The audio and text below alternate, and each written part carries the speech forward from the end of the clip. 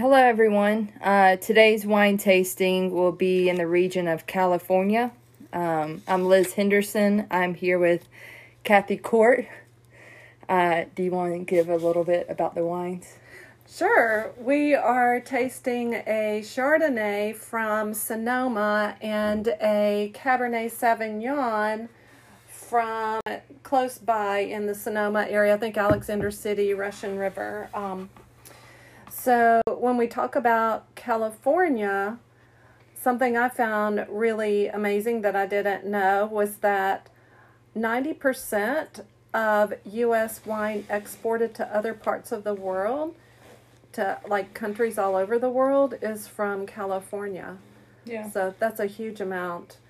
And then the other thing I thought that was really interesting is that even though Chardonnay is like the most popular grape in California, with Cabernet Sauvignon being the second most popular, the actual production is more reds than whites, 2-1. So I guess all the other varietals there against the white the white grapes. So I thought that was really interesting. Right. Okay. Well, I think we're going to start with the white, the Chardonnay, correct? Do you want to talk about the venue or... Yeah, I can give you some information. What we're trying? Right. So what we have is called, is from the vineyard of Landmark Vineyards, and it's called Overlook Chardonnay. It's a 2018. What's the price range on that? The price range, well, the retail was like $31. Mm-hmm. That's at a wine shop. Sometimes I can get them for a little bit less when they approach, maybe start approaching their expiration. And of course, there's a lot of competition with pricing these days. So it'll vary about $5, either way. If we were in California at the winery, it'd be more. I don't know why they make them more there, but that's what I know. So this Chardonnay is aged for 10 months in French oak. And so, a lot of times you hear Chardonnays, or most any of the wines, they're aged in American. They can be American oak, or sometimes they'll even throw, like in the red Zen varietal, they might throw in like a bourbon barrel and put the wine in there. But for a lot of the truly more elegant wines, they use some of the French oaks and sometimes the American, and then they differentiate between if it's new French oak or older French oak. So this one was in French oak, so we should be able to taste some of the oak on the palate. And it's 14.3% alcohol. Okay. So that's high in terms of European standards, but for California, it's pretty standard. What I did find out about, I guess we've always known this since you and I have tasted, in other countries, and then here and out in California and Oregon and places. But in California, the aromas of the fruit are usually up front. But the same grape in France is more reserve fruit and more upfront minerality, or the land and the environment that it's in, or the weather. Right. And then California produces really approachable wines to drink right when you open the bottle without food. So these higher alcohols, they can sometimes overpower food. So it's really not always easy to match up unless you have really strong food along with it. Whereas the European wines are really made, they're less alcohol content, and that makes them a little bit easier to pair with food. Europeans are all about the social atmosphere of drinking wine with food. Right. So that's what I know. So what's next? Well, I guess we're going to start with a color hue and looking at it, because you mentioned it was aged in oak, so it should have a darker yellow content to it, which I feel like mine does. Yep, it's very, very golden. Very golden to look at, for sure. And then, what do you smell in it? What does the bottle say that we smell versus what we smell? All right, so the aromas on the nose, so you can tell me if you smell any of these, but like lemon, apple or peach, butterscotch, chamomile, and or lemongrass or a combination. Honestly, I'm getting a lot of just like the oak. The oak is up front, not so much the fruit, but the maybe like a mild, more melon type. Then I get the chamomile for sure, and I think the lemon is forward, and I think that's part of some of that strong. Okay, we tasting. Sorry, cheers. It's almost automatic. Definitely taste the lemon in it. So the lemon does come out. And definitely the oak. And do you kind of get a sense of spice? Yeah. A little bit of the spice. So what he says about that is that on the palate, so as you take a sip, you have the three different, that initial, then the secondary, and then tertiary. So So take a sip, and they say that apple and peach may be first. So think about first. What's the first thing on you? It's definitely sweeter. And maybe even pineapple. It's definitely a citrus fruit followed by like an apple type. So then the second is tends to be oak and spice. But let me see if they said anything else. Yeah, on the towards palate. the middle of the back tongue is the spice part. And then far back for sure is lemon, peach, or spice at the end. So I'm going to try it. It takes a couple of sips to get your palate from whatever else you've been doing. It's very smooth. It is. They said that what they said about this one is that even though they so they put it, they handpicked it. The whole cluster was pressed gently. And then the following day, the juice was placed in the French oak barrels, and only about 25% of those French oak barrels were new. So you can see the influence that just 25% new, which tends to be a little stronger, I believe. Right. And then they fermented, but what they do is that as the Chardonnay goes through the fermentation, they stir theirs every 2 weeks, and that's supposed to result in that creamy and rich that you're tasting.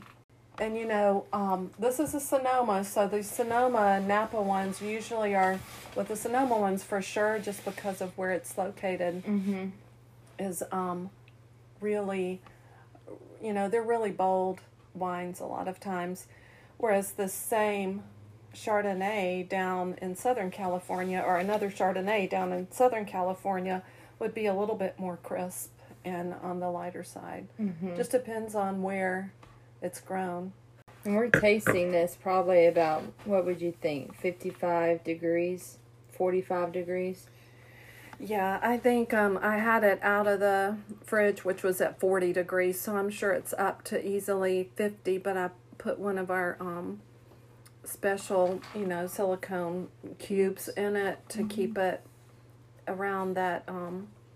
It's probably in the middle 50s right now at this point. And for this particular wine, not all of them are like this, but they do say that roasted chicken breast goes with it, with lemon and rosemary sauce, because, again, trying to not reproduce exactly the same flavor palette, but to have a complementary one, and then, or creamy fettuccine alfredo finished with the lemon zest accent. So lemon it seems to be important in this one. Right. And we have smoked turkey. Yep. You want to give it a try and see if it changes anything about the palate when we. It's delicious. Oh. And then I also did a light white cheddar, and then almonds. I meant to bring crackers, but that pairs all right. This pair well. He did savory. He did savory spices on it. So it does pair well. Let's try the cheese. Oh, this isn't a rich one because it's low fat. So I thought it would work. Okay, I'm going for it. Well, the cool thing is that the food didn't change the wine. The food didn't change the wine It at all. didn't change the wine. And you know how many times you've had the wrong wine Mm-hmm. paired. You love the wine by itself, but then you pair it with some food that just doesn't match and it changes the wine. Right. So it's good to know from the vineyard you get your wines from. You know, go on their website, look up and see what they recommend for pairing so that you can enjoy the wine to its fullest. Or drink it without anything. And then you won't have to worry about it. Okay, so we're going to get the red wine Okay. set up now. The Cab Sav. Cab Sav. Okay, so we are starting now with the Cab Sav, known to be well served in 55 to 60 degrees Fahrenheit in larger glassware, which we have. Do you want to talk about this bottle of wine? Sure. I've had this wine before. I actually still have another bottle of it. It's one of my favorites, but it does, it's a big, bold cab, and I have one open downstairs that's not the Juggernaut, that's also a California Red, that's so mild, but it's like a 2015. This one is a 2017, and it's gonna be dry, and it's gonna have some tannin, so I did get us a big Bordeaux glass so it could, it's very open at the top. Mm-hmm. This wine, just to let you know why it's so big and bold, is because it's called Juggernaut Hillside Cab, and it runs around $32 as well.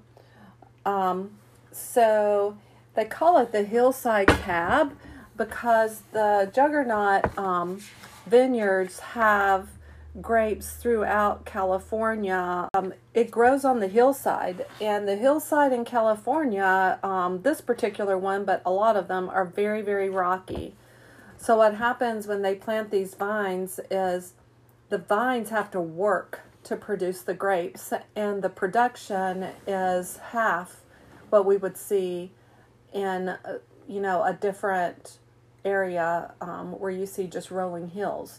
So they have to work to get the grapes, and they're smaller, so they're super concentrated as well. So there might be some bitterness in there.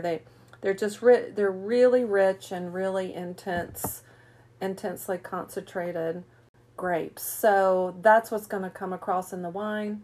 Okay. And that's what you're going to be probably tasting. So, Okay, let's do the look. Okay. See if there's any legs.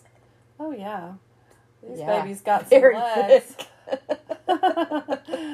It's like, yeah, it's very, it's just very concentrated. And did I say it was 14%? I'm not It's sure. like 14.5% alcohol. So Dark red too. yeah, it's Almost got like that. It's got that plum. beautiful, plum-looking color for sure. Smell is very like berries. A ton It's- of berries. Many cabs, like a lot of cabs, you can totally tell it's a cab by the nose. Mm-hmm. This one has the distinct cab feature. It's 100% Cabernet Sauvignon, so it has the cab feature, but I think it's going to be fruit and alcohol forward because I tried to let it breathe for 45. It's been breathing for whatever time it is now. It's been an hour. So the nose, on the nose, you should, okay, so now you can smell, and I'll tell you what the winemaker shares. So the winemaker shares that the aromatics are anise, which is licorice. No, I do not smell that. would run away from Black that. fruit, so blackberry and cassis. So cassis is like those, just a woody berry. It's a woody berry type of I dark almost berry. said it smells kind of oaky, so Yeah. that And Makes it is sense. also in French oaks, but I believe that it is 11-month in new French oak barrels. So I don't know the percent, but I'm assuming it's a lot. So it's like a blackberry pie to me. Yep, it could be that. So this would be a great addition if you're making a blackberry pie and want to add something that no one knows what that extra ingredients is. The wine. Your secret ingredient. Okay. And this is one that you have to kind of It's open your mouth. definitely dry. You have to open your mouth and do your tongue around and do it a few times to get it to coat. It needs some time. Yeah.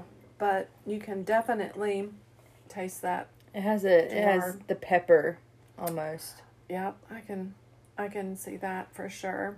The berries up front, and sweetness, and then Yeah, I would say that. the acid and pepper almost, and towards the back.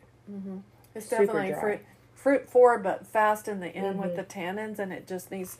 And all that's about is it needs time. You can glean the quality of it, and that, like, oh darn, I needed to wait another 5 years on this one, Right. kind of a thing. So, but if honestly, probably if I'd have opened this one, which I should have thought about opening it up a couple of hours ago, then I'll bet money that this would have been a different flavor.